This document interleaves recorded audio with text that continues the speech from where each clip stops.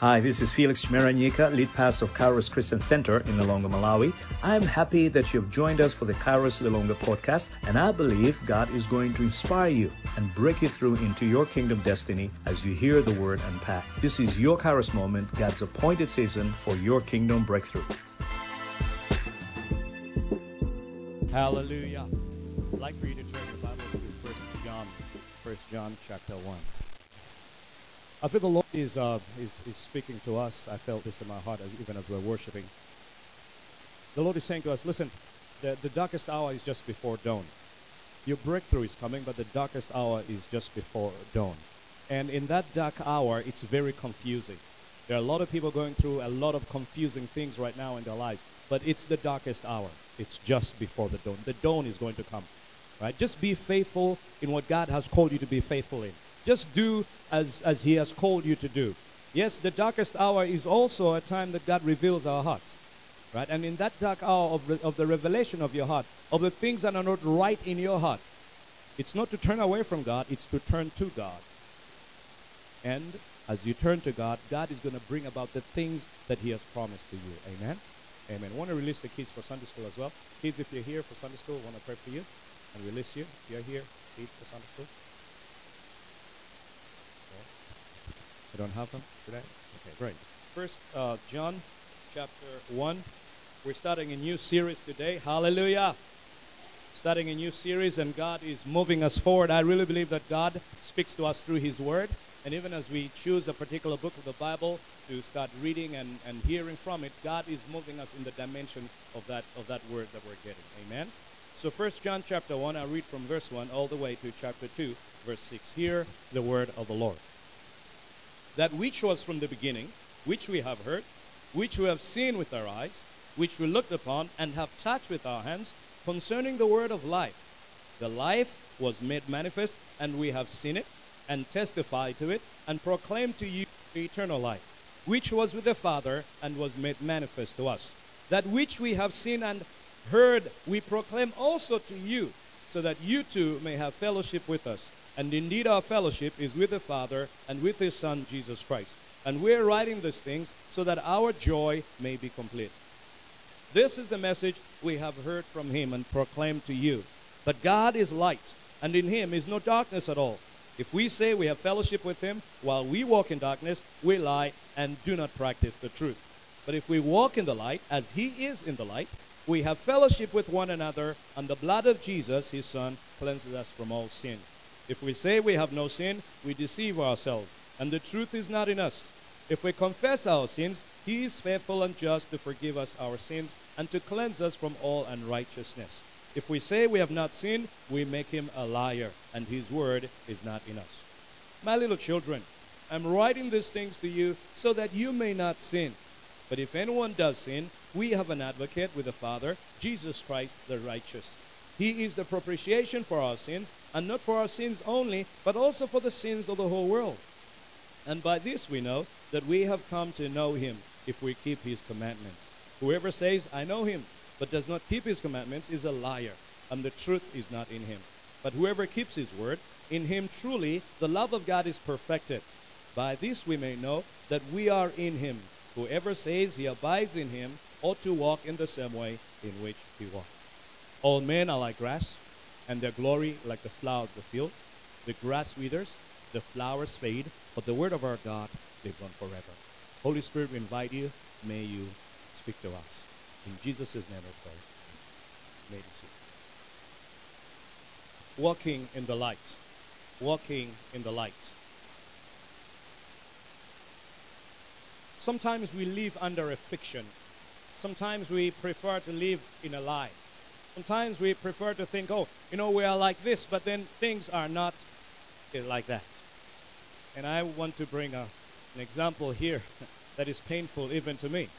So we say today is the 6th of July. We're celebrating 50 years of being independent, isn't it? Right? And I'm sure if you look back to the people that were there in 1959 or 1964 on 6th July, there was that, jubilation and expectation that 50 years from now, things are not going to be the same. Right? We have become independent. We don't have to be, we don't have to be expecting the British to tell us what to do. 50 years on, the West still tells us what to do. 50 years on, we can't run our own budget. We can't run our own house. 50 years on, we are worse than where we were 50 years ago. That's the truth of the matter. And so we can live this fiction of we're independent. But the truth is something else, isn't it? Just as we do in the spiritual or in the physical things, this also happens in the spiritual.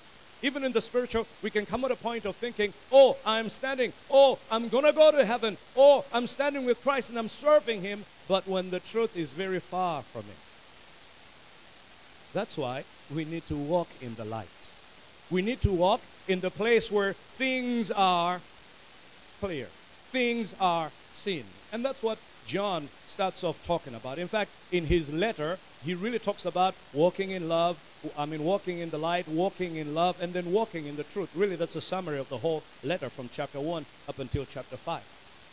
But he's calling the people that he is writing to be people that are walking in the light. What is walking in the light about? What is it about? This passage tells us that walking in the light, one is the manifestation, is about the manifestation of the light. Then he's going to say, walking in the light is about the fellowship of the light. And that walking in the light is also about the perseverance in the light. First, walking in the light is about the manifestation of the light.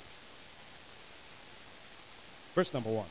That which was from the beginning, which we have heard, which we have seen with our eyes, which we looked upon and have touched with our hands, concerning the word of life. The life was made manifest, and we have seen it, and testified to it, and proclaimed to you the eternal life, which was with the Father, and was made manifest to us. That which we have seen and heard, we proclaim also to you, so that you too may have fellowship with us. And indeed, our fellowship is with the Father and with the Son, Jesus Christ. And we are writing this thing so that our joy may be complete. It's just one whole sentence. It's like John was just blown away by what he was about to say. What is he talking about? He says that which was in the beginning. Now, when you're referring to somebody, you don't say that, do you? No. You say who, right? Right? And so here, John is giving us the impression that he's talking about something other than a human being. Right? So that which was from the beginning. Remember, this is the very same John who wrote the Gospel of John. And when he wrote the Gospel of John, he writes in John chapter 1, he says, in the beginning was the Word, isn't it? And the Word was with God, right? And he's referring to Jesus Christ. And so here too, the very same idea, in the beginning, that which was in the beginning. So we're talking here of a thing and also of a person. Watch. He says, we have heard, which we have seen with our eyes, and we looked upon and have touched with our hands. Right? So he says, listen, this thing that I'm talking about is something I have evidence for. You get it? It's something I have evidence for. I'm not just talking about things I have not seen, I have not touched. I'm talking about things I have experienced myself. Right? And as I'm saying, he's talking about Jesus, but then also it seems like he's also talking about the gospel of Jesus Christ. Did you know Jesus is the embodiment of the gospel? Hallelujah! Turn to your neighbor, tell him, wake up. Amen. Hallelujah. Jesus is the embodiment of the gospel. Right? He himself is the gospel. That which was in the beginning or from the beginning. He says, we have seen, we have touched. He says, this is concerning the word of life. So who is the word of life? Jesus is the word of life. John chapter 1, in the beginning was the word, and the word was with God. Right? He says, there was nothing created that was not created by the word. Hallelujah. Listen, walking in the truth is centered on Jesus. Walking in the light, rather, is centered on the revelation of Jesus or the manifestation of Jesus. Watch. It says in verse number 2, the life was made manifest, and we have seen it, and testified to it, and proclaimed to you the eternal life, which was with the Father, and was made manifest to us. Right? That word manifest can mean also to reveal. The word was made manifest. The word of life, the one who created everything, the one by whom when God said, let there be light, he was the one that did that. This one was made manifest. Hallelujah. Listen, don't have a low view of Christianity. Let me put it this way. Don't have a low view of Jesus. If you have a low view of Jesus, your Christianity is gone. Christianity stands and falls on who Jesus is. And Jesus is God. He is God. He is God. He was there in the beginning. Again, John in his gospel, he says, nothing was created that was not created by him. Everything that is created was created by him. So to walk in the light is to walk with this understanding that the word of life, the word that brought life, was made manifest, has been manifested. And John is saying, I touched it. I saw him. I was with him. And so that's why I'm testifying to you. That's what he says in verse number 2. The life was made manifest, and we have seen it, and testify to it, and proclaim to you the eternal life, which was of the Father, and was made manifest to us. So what happens when you get into an encounter with the word of life, Jesus? Well, first of all, it's an experience, isn't it? The experience of the apostles, the ones that saw him, the ones that can say, listen, we know what he said, and what he said is true, and whatever he claimed is true. We stand on the experience of the apostles. No one has seen Jesus. Maybe a revelation of Jesus. But seeing Jesus, flesh and blood, no. The ascended Jesus, the one who's revealed by the Holy Spirit, yes. But Jesus, flesh and blood that walked the earth, We rely on the evidence of the apostles. The ones that saw him, the ones that heard him. And to the extent that we line up with what they say, with what they testify, with what they give as evidence, to the same extent are we too walking in the experience of Jesus. Listen, today we have all sorts of things that are trying to substitute themselves for Jesus. We have all sorts of things that are trying to substitute themselves for Jesus, and we're going to go into error if we allow something to become the big thing other than Jesus. That's from what John is saying here. This is the most important thing, right? Watch, he says in verse number 3, so that which we have seen and heard, we proclaim also to you. So he has experienced it. So he's testifying, and he's repeating himself, really. He says, we are also proclaiming to you. We're also preaching to you. Hallelujah. So if there's anything to be preached, what is he preaching? He's preaching Jesus. Not preaching the benefits of Jesus.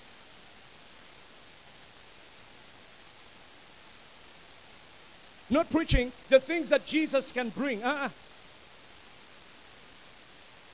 don't know, some of you have kids, and kids are not as sophisticated as us in showing their heart, isn't it? Right? And so you don't give them something, they're really mad. You give them something, oh, I love you, Daddy. It happens to me. Like, no, you want to play the game on the phone. That's why you're saying you love me. You get it?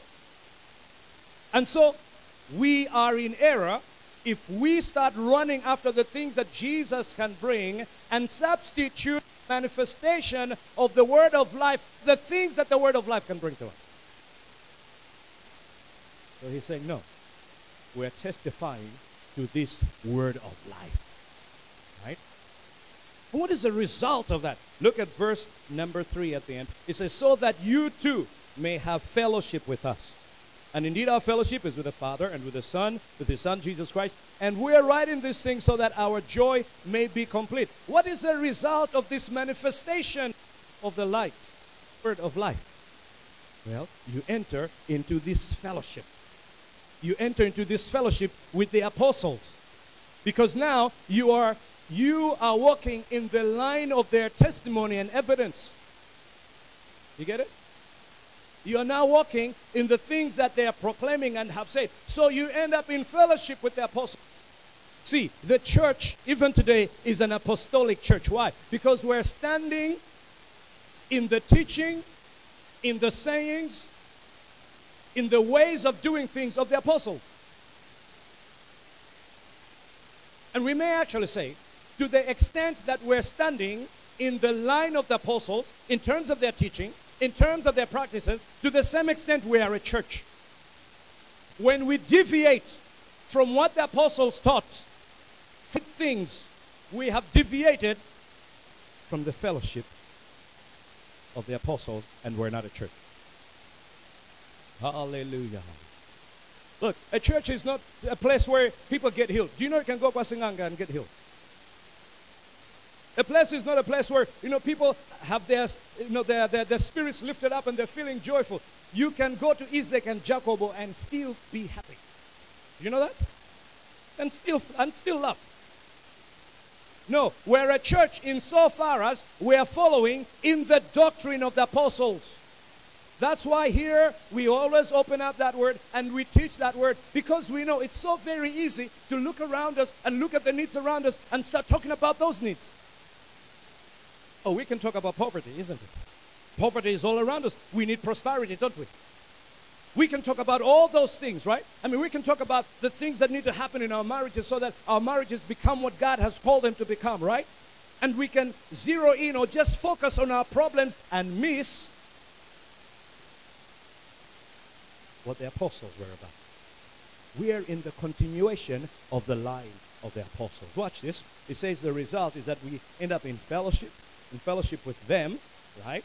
And also, that fellowship will lead us into the fellowship of the Father and the Son.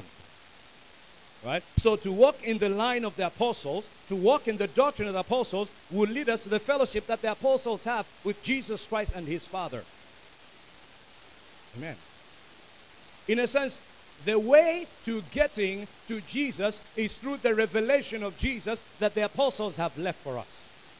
Hallelujah. Why is he mentioning this? Listen, John, you want to tell me there were no poor people there? There were not sick people? You want to tell me there were no needs that you could actually talk about? Why didn't you just give us 7 steps to get out of poverty? That's not the issue. The issue for them is the good news that has come in Jesus Christ. The issue for them ultimately, look, somebody can pray for you to get healed and then you can get sick again. Somebody can pray for you and you get the money that you're looking for, but you still be dissatisfied in your heart again.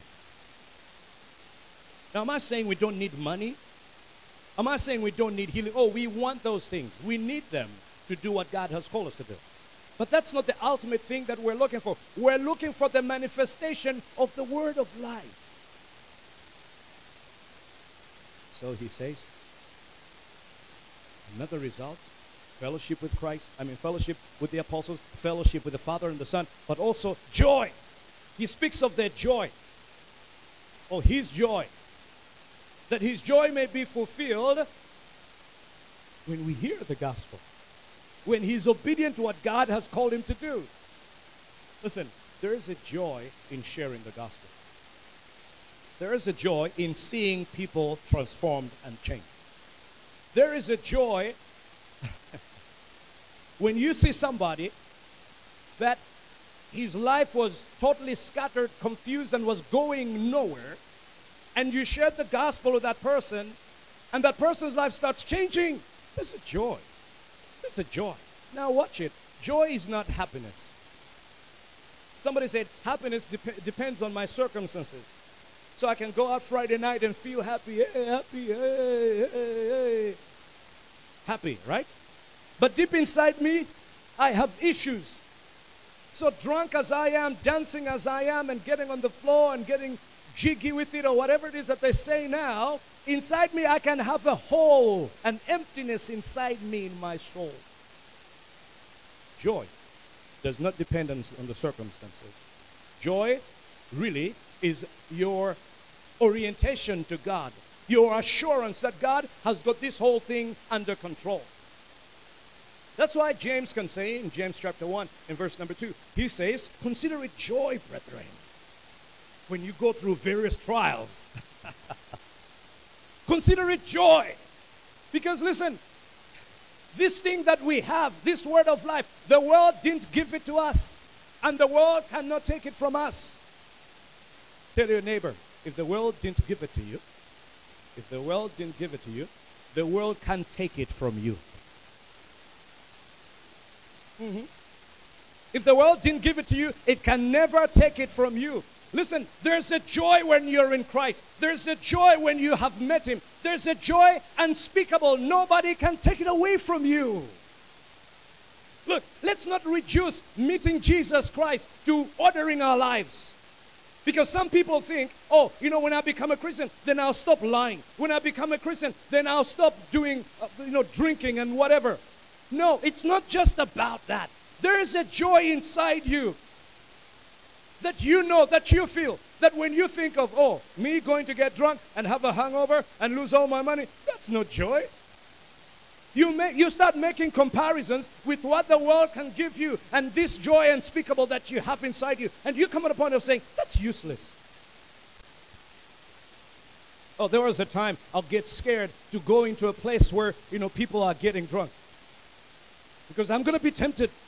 But now I've come at the conclusion, I know that I have something inside me that's more valuable. Listen, you can fill this whole place up with beer. I'm not going to touch anything. It's not even going to move me. Why? Because there is a joy of being in Christ that I see to be so much greater than the passing pleasures of sin. See, that's what meeting Jesus is. Meeting Jesus will give you this sense of fulfillment and contentedness that when sin rears its tantalizing, seductive head, you laugh and look the other way and do your thing. That's what he's saying. We've experienced it. Now we're testifying so that you can come into fellowship with us and you can come into fellowship with the Father and the Son, and that your joy may also be filled. Oh, church, please, listen. This Jesus that we have received is not for us to keep to ourselves. It's for us to share in the joy. I mean, don't you know people that are still struggling with those things you're struggling? Those people that cannot wake up in the morning and even take a bath until they have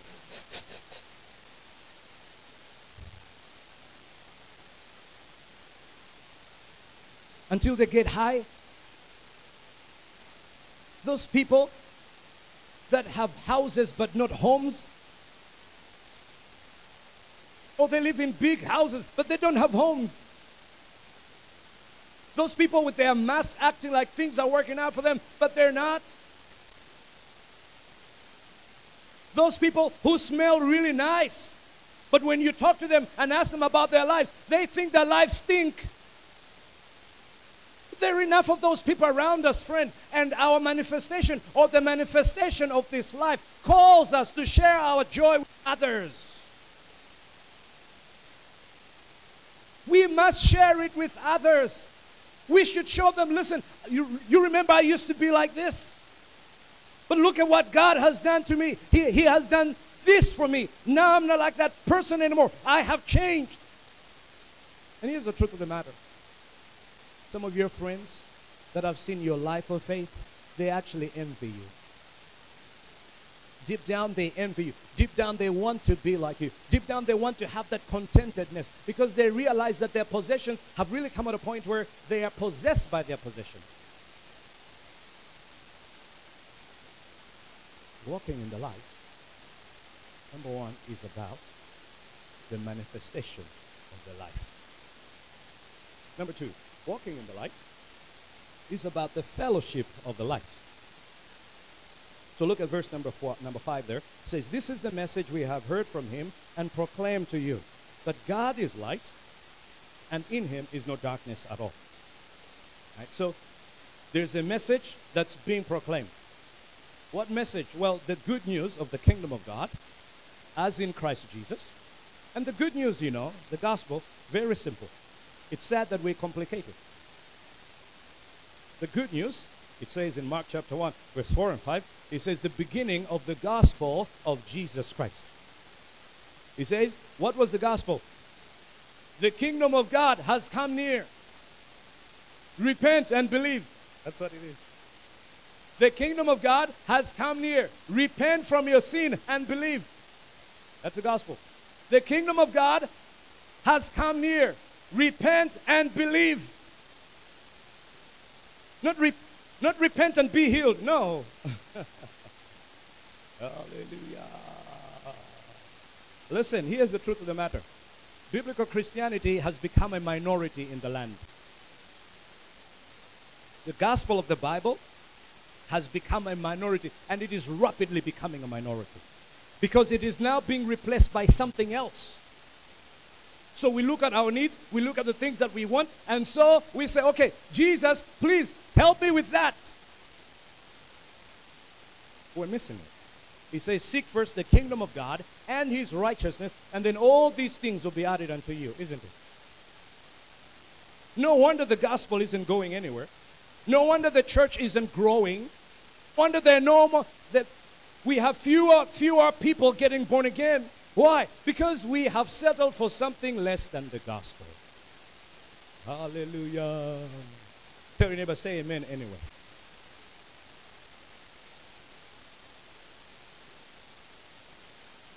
But watch it. He says, this is the message we have heard, and so we are proclaiming it. And what is the message? That God is light, and in him is no darkness at all. Listen, the fellowship with the Son and with the Father is a fellowship in this message. Is a fellowship in the fact that God is light, and in him there's no darkness at all. That's what the fellowship is in. What is our fellowship as church? What brings us together? The gospel. When we take away the gospel, we become a club. When we take away the gospel, we become just another civic society. And by the way, maybe you don't know this, but they call us faith-based organizations. Eh? Yeah, we're part of the civil society. So you have government, you have private institutions and private industry, and then you have civil society. They have a category for us. Why? We have become harmless, tame and harmless. Oh yeah, this civic organizations, you put them in that very same group. No, we are the Church of Jesus Christ. But the problem is we have not shown that we are the Church of Jesus Christ. Hallelujah. We're just as corrupt as them, in other words. Our fellowship is a fellowship in the gospel message. Right? Watch. It says in verse number 6, if we say we have fellowship with him, while we walk in darkness, we lie and do not practice the truth. Right? So what John is going to do, he's going to have like these 5 statements that say if, and it's as if there's somebody is saying some things like that. Right? And so he's correcting some errors. Right? If we say we have no fellowship with him, or we have fellowship with him, while we walk in darkness, we lie and we do not practice the truth. So probably somebody was saying, oh, listen, you once saved, always saved. You can sin all you want and you still go to heaven. The truth is not in us. Then the truth is not in us. What's fellowship? What's fellowship? Many of us, when we think of fellowship, we think of it as a religious word, isn't it? So the fellowship is the place I go to after church. No, that's not what it meant for these guys. The word fellowship then was actually used, was a business term, like partnership. So we are in partnership, I am in partnership with so-and-so, and we're doing our business together. You get it? That's what the word fellowship means. Fellowship means, it doesn't mean, 2 fellows in a ship. Or 7 fellows in a ship. No. Fellowship is really our partnership. Meaning to say, there's an enterprise we're carrying out together. There's a business we're doing together. And we want to ensure that it gets, it makes money. Right? Would you want to have a business partner who doesn't want to make money? I don't want to be a business partner. I just want to save souls. Go to church. Business, we make money. Hallelujah. Right? And so, here the idea is, we're in this business with God. Right? We're in fellowship with him. And so when we say we're in fellowship with him, here's what it should be. Well, we should not say or Let me read verse 6 again. If we say we have fellowship with him while we walk in darkness, we lie and do not practice the truth. So in other words, you're walking in darkness, you're not living the light. What is the light? Well, the truth that is in. What is the darkness? Well, walking in sin. So you can't say, I have fellowship with Jesus. Oh, I am born again. Oh, I'm a member of Kairos. You must be born again to be a member of Kairos. Right? And then at the very same time, you walk in sin. It says no. No. Right? We walk in while we walk in darkness, we lie and do not practice the truth. So it's a fellowship of practicing the truth. Watch, it says again in verse number 7, but if we walk in the light, as he is in the light, we have fellowship with one another, and the blood of Jesus, his son, cleanses us from all sin. Right? So it's a fellowship of believers, of people that are walking in the light. That's what it is. People that are walking in the light. Who are the people that are supposed to be close to your heart? The ones that you're walking together with in this life. There must be people that are also in the light. Now, that doesn't mean that you shouldn't have people in your life that are not saved. You shouldn't have people in your life that don't know Jesus. It doesn't mean that. What it means is the people that speak into your life, the people close to you are people that are also walking in the light. Why? You are in the same business enterprise of winning the world to Jesus. That's what this fellowship calls for. A fellowship with believers. A fellowship of being cleansed. It says, if we have fellowship with one another, and the blood of Jesus, his son, cleanses us from all sin. So it's a fellowship of being cleaned by Jesus. You haven't arrived yet. You haven't. I haven't arrived yet. I'm still being cleaned. I'm still being processed. We're all being processed. Right? Watch. It says in verse number 8, if we say we have no sin, we deceive ourselves, and the truth is not in us. Look, it's a fellowship of real people. People that are real. You know, some people just want to give you this idea that they never sin. That they never sin. And that, they're really this, holy, sinless person. There's no such thing. There's no such thing. Has anybody sinned today, this morning?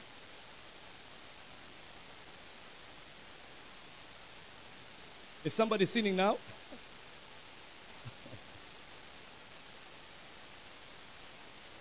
You sinned yesterday? Are you going to sin tomorrow? No. That's why I'm church. I'm in church so that I can't sin. You got the wrong reason to be in church. If you're in church so that you don't sin, you've got the wrong focus. Your focus should not even be on sin. Your focus should be on the life on Jesus. Some people are so focused on their sin, isn't it? Oh, I've done this. Oh, I don't want to do this. And they have this morbid fear. The joy is robbed out trying to please Jesus.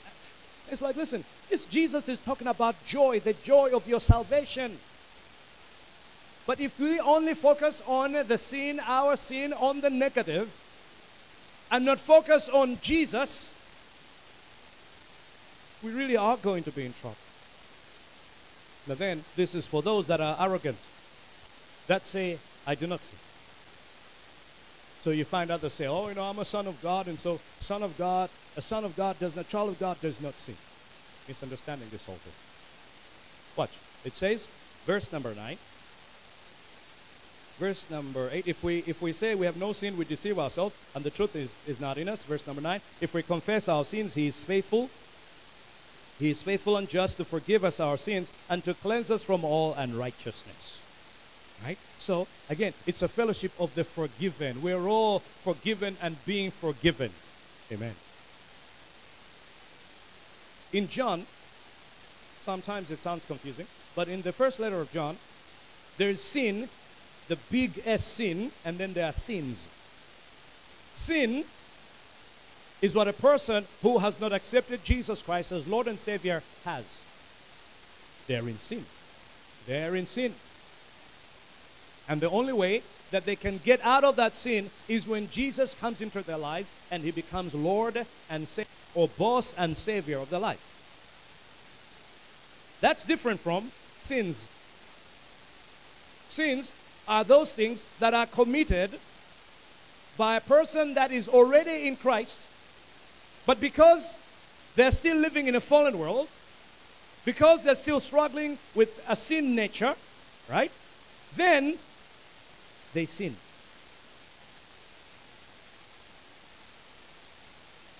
Christians are not sinless. Christians sin less. Christians are not sinless. We're not sinless. Look, if we were sinless, then there wouldn't be the whole issue of forgiveness after we're saved, isn't it? It's there because there are issues in our lives that we're growing into. Look, before you are saved, you see all your whole life and the sins that are in it, and you usually see the big things or the things that you consider big, right? When you get saved, you start seeing things about you that you never even thought were sin. The way you talk to people, even the way that you dress, the way that you think. But it's only when you get into the light that the light starts shedding light on your life. And you start seeing, oh, okay, I shouldn't be saying that. I shouldn't be thinking like that. Right? That's still sin. So if we say that we have not sinned, then the truth is not in us. In fact, we're deceiving ourselves. And we are supposed to confess our sins before Him because He is faithful and just to forgive all our iniquities. Listen, to confess means to agree with. Literally, it means that, to agree with. So you agree with God that you have done such a thing. You know, some of us, the hardest thing that we can ever do is to say we are sorry, eh? It's to say I'm wrong. With God, we need to go to God. We need to go to God and actually have this mindset that says, you know, there's something in me, Lord, that is wrong before you because I'm still living in this fallen world. May you please show me. May you show me the things in my life that are not right before you. It's a fellowship of the forgiven, a fellowship of those that are walking in the truth. Listen, Christianity is not just about you and Jesus. Christianity is not just about you and Jesus. It's also about other believers and also how you fit in with the other believers called church. You have been called to a fellowship. We're supposed to be part of this body of Christ. That's what this is about. Did you know? Your maturity in God, your growing spiritually, is directly dependent on your being in a body. By yourself, you'll never see your sin, right? There's some sin that is so hidden, you won't know it until you're with other people. Would you agree with me? So if you're not with other people, there'll be some sin inside you that will never be known by you that it is sin, right? So this fellowship that we have called church is really to help us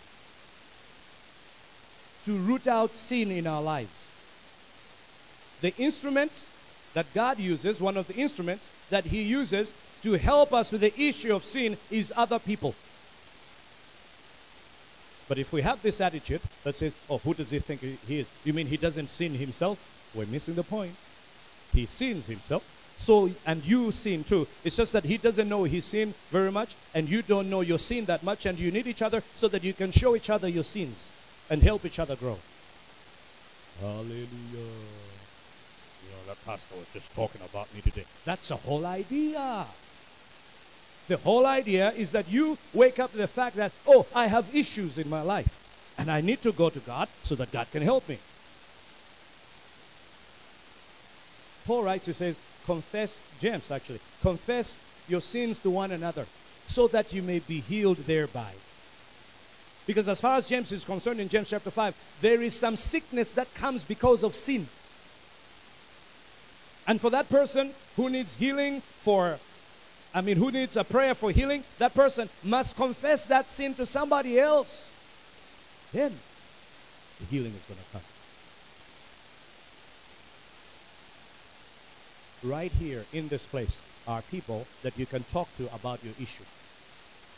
And that's put in a very diplomatic way, issue. No, your sin. There are people in here you can talk to about your sin. Listen, here's my sin. I'm struggling with this. Come, we'll talk about it. We're all struggling with something, you know? We're all struggling with something. Tell your neighbor, I'm struggling with something. I'm not struggling. If you say you have no sin, you deceive yourself and the truth is not in you. You're struggling with something. You see, church is so unreal, isn't it? Church is so unreal. Church is like a place for hallelujah. The heating anointing. But church, unfortunately, is full of unreal people that want to act like they've got it together. Oh, no, I don't want them to know my issue. But we're all a bunch of people with issues. That's why we come here. I don't know if you get it. That's why we come here. That's why we meet together in cell. So that we can help each other with our issues, because that's God's way of helping us with our issues.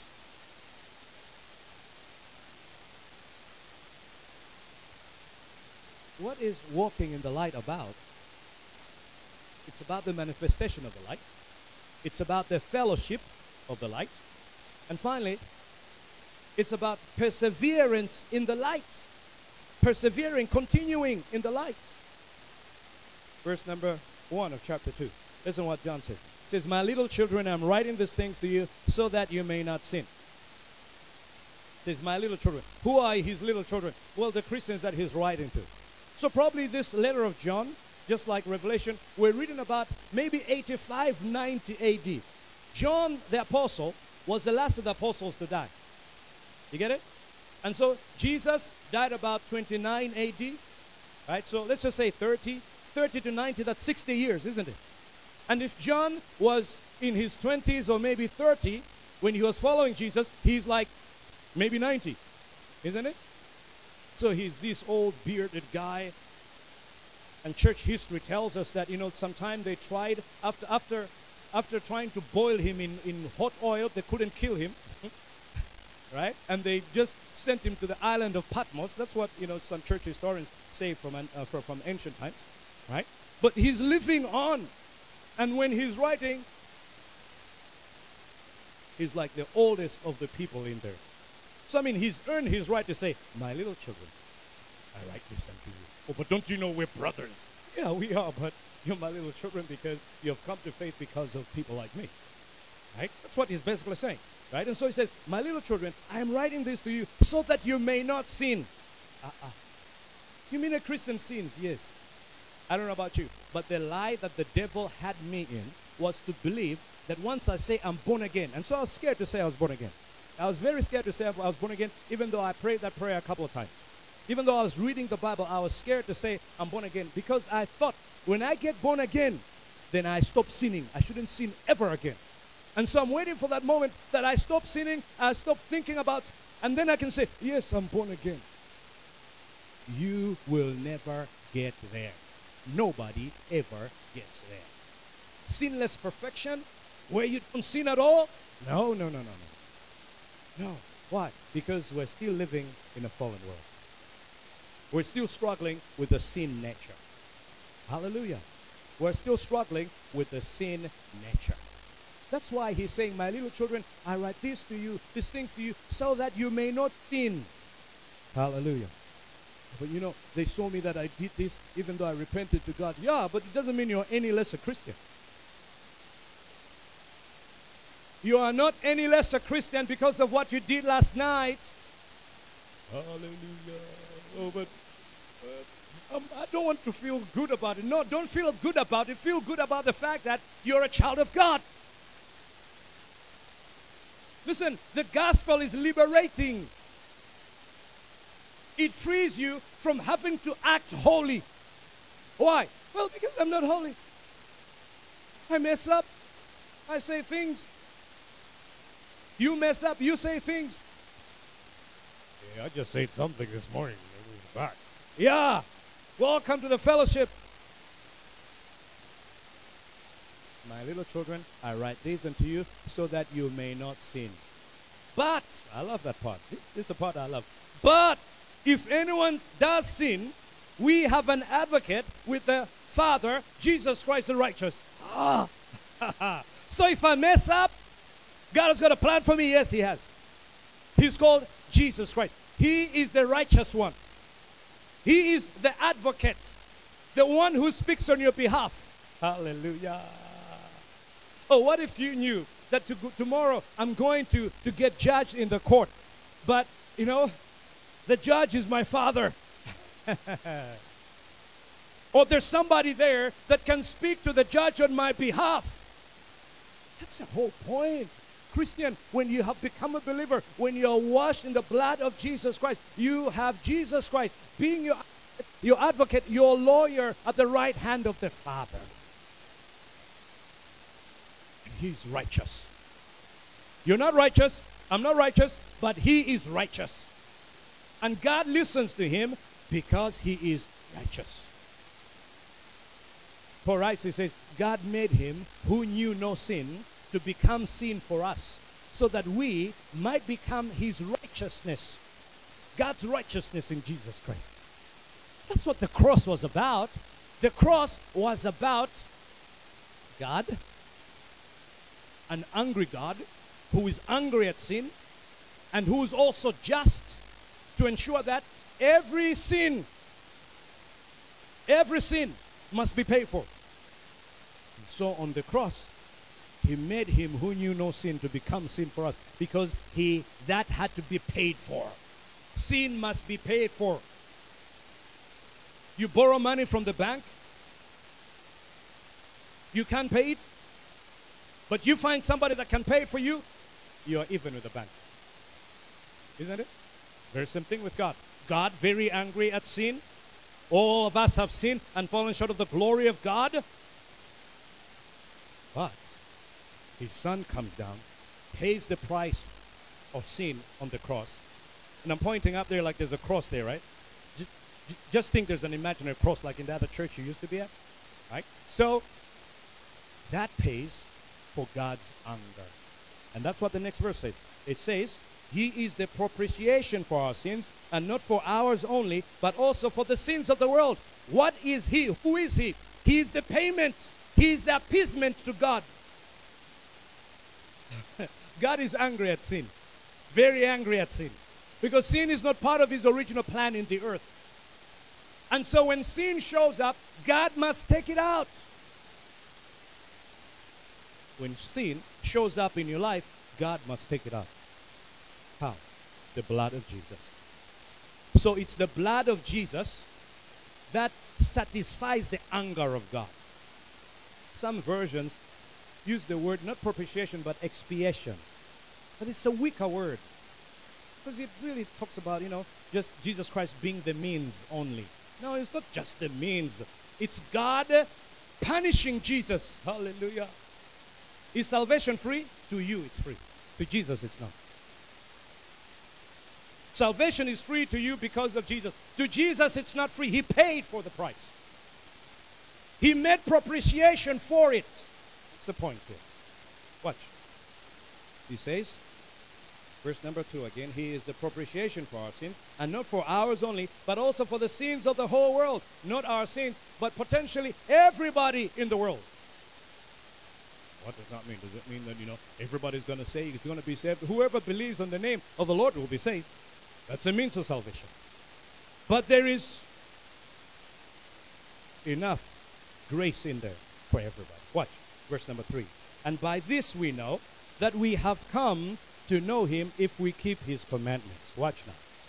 Watch it. By this we know that we have come to know Him if we keep His commandments. How do you know? How do you know? Or what assurance can you have that you are saved? The assurance? You are keeping His commandments.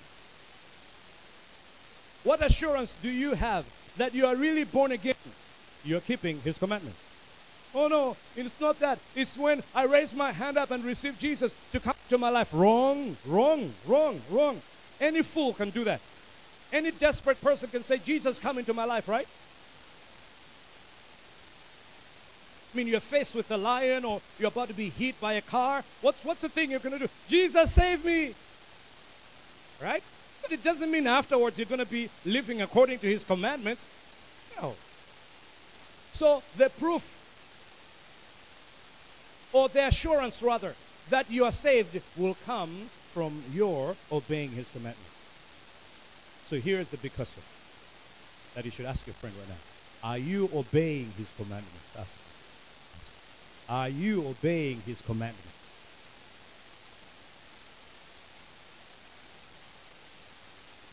Watch. Verse number 4. Whoever says, I know him, but does not keep his commandments is a liar, and the truth is not in him. Ask your neighbor, are you a liar?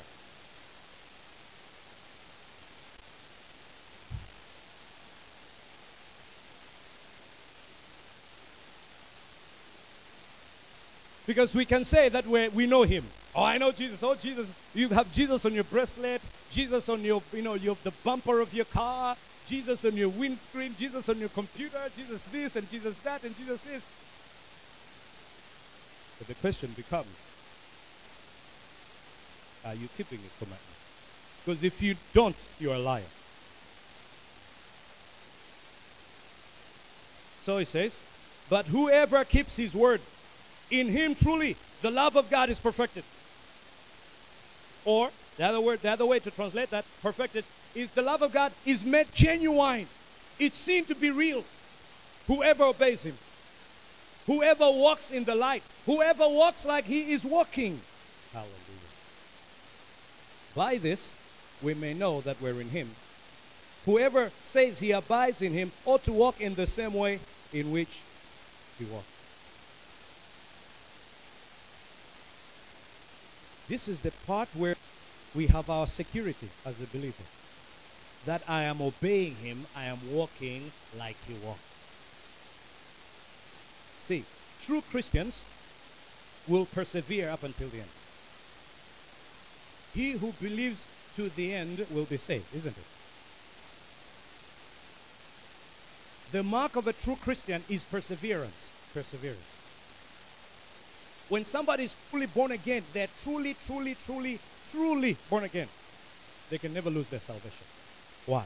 Because inside them is the seed of God that will move them to the place where they'll be obedient till the end. Does that mean you never fall once or twice or whatever? Yeah, though a righteous man falls 7 times, he rises yet. So true Christians have this assurance, this security that comes from their obedience. It's not like they're working towards their salvation. No, it's because they are saved that they actually act like that. Amen. So the ones that are not saved will not act like that. So you'll see them, they get really busy for Jesus. The first 2 years they get saved, and then afterwards, boom, they're gone. As fast as they came on the scene, faster they leave from the scene. 1 minute they were preaching, they were on every street corner, bugging everybody to know about Jesus. The next thing is they're getting drunk at the beer hall. He who perseveres to the end will be saved. The true mark of a Christian is the perseverance to the end. What can be the source of your assurance that I'm truly born again? I am really going to heaven. Your obedience to God. If you're not walking in his commandments, friend, forget about it. You may not be one of us.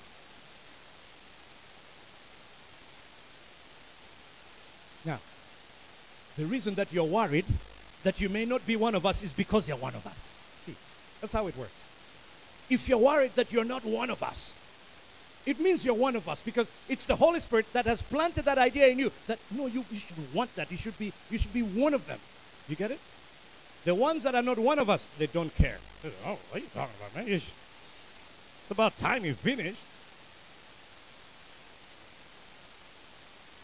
But listen, let's not fall into this fiction. This fiction of thinking we are something that we're not. This fiction of saying, oh, we're independent. But in reality, there's nothing about us that shows independence. Hallelujah. This thing that I'm a Christian and I'm a believer. But in reality, there's nothing in your life that is pointing to the fact that you're a believer. May God bring revival in our hearts. May God bring revival in our hearts. May God shed His light broadly into our lives and show us the places where there are darknesses in our lives.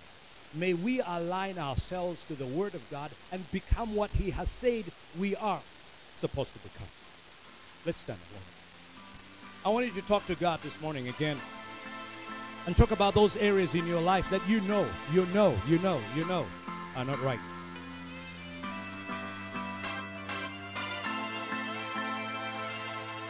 Thank you for listening to the Kairos Lilongwe podcast. I trust you've been blessed.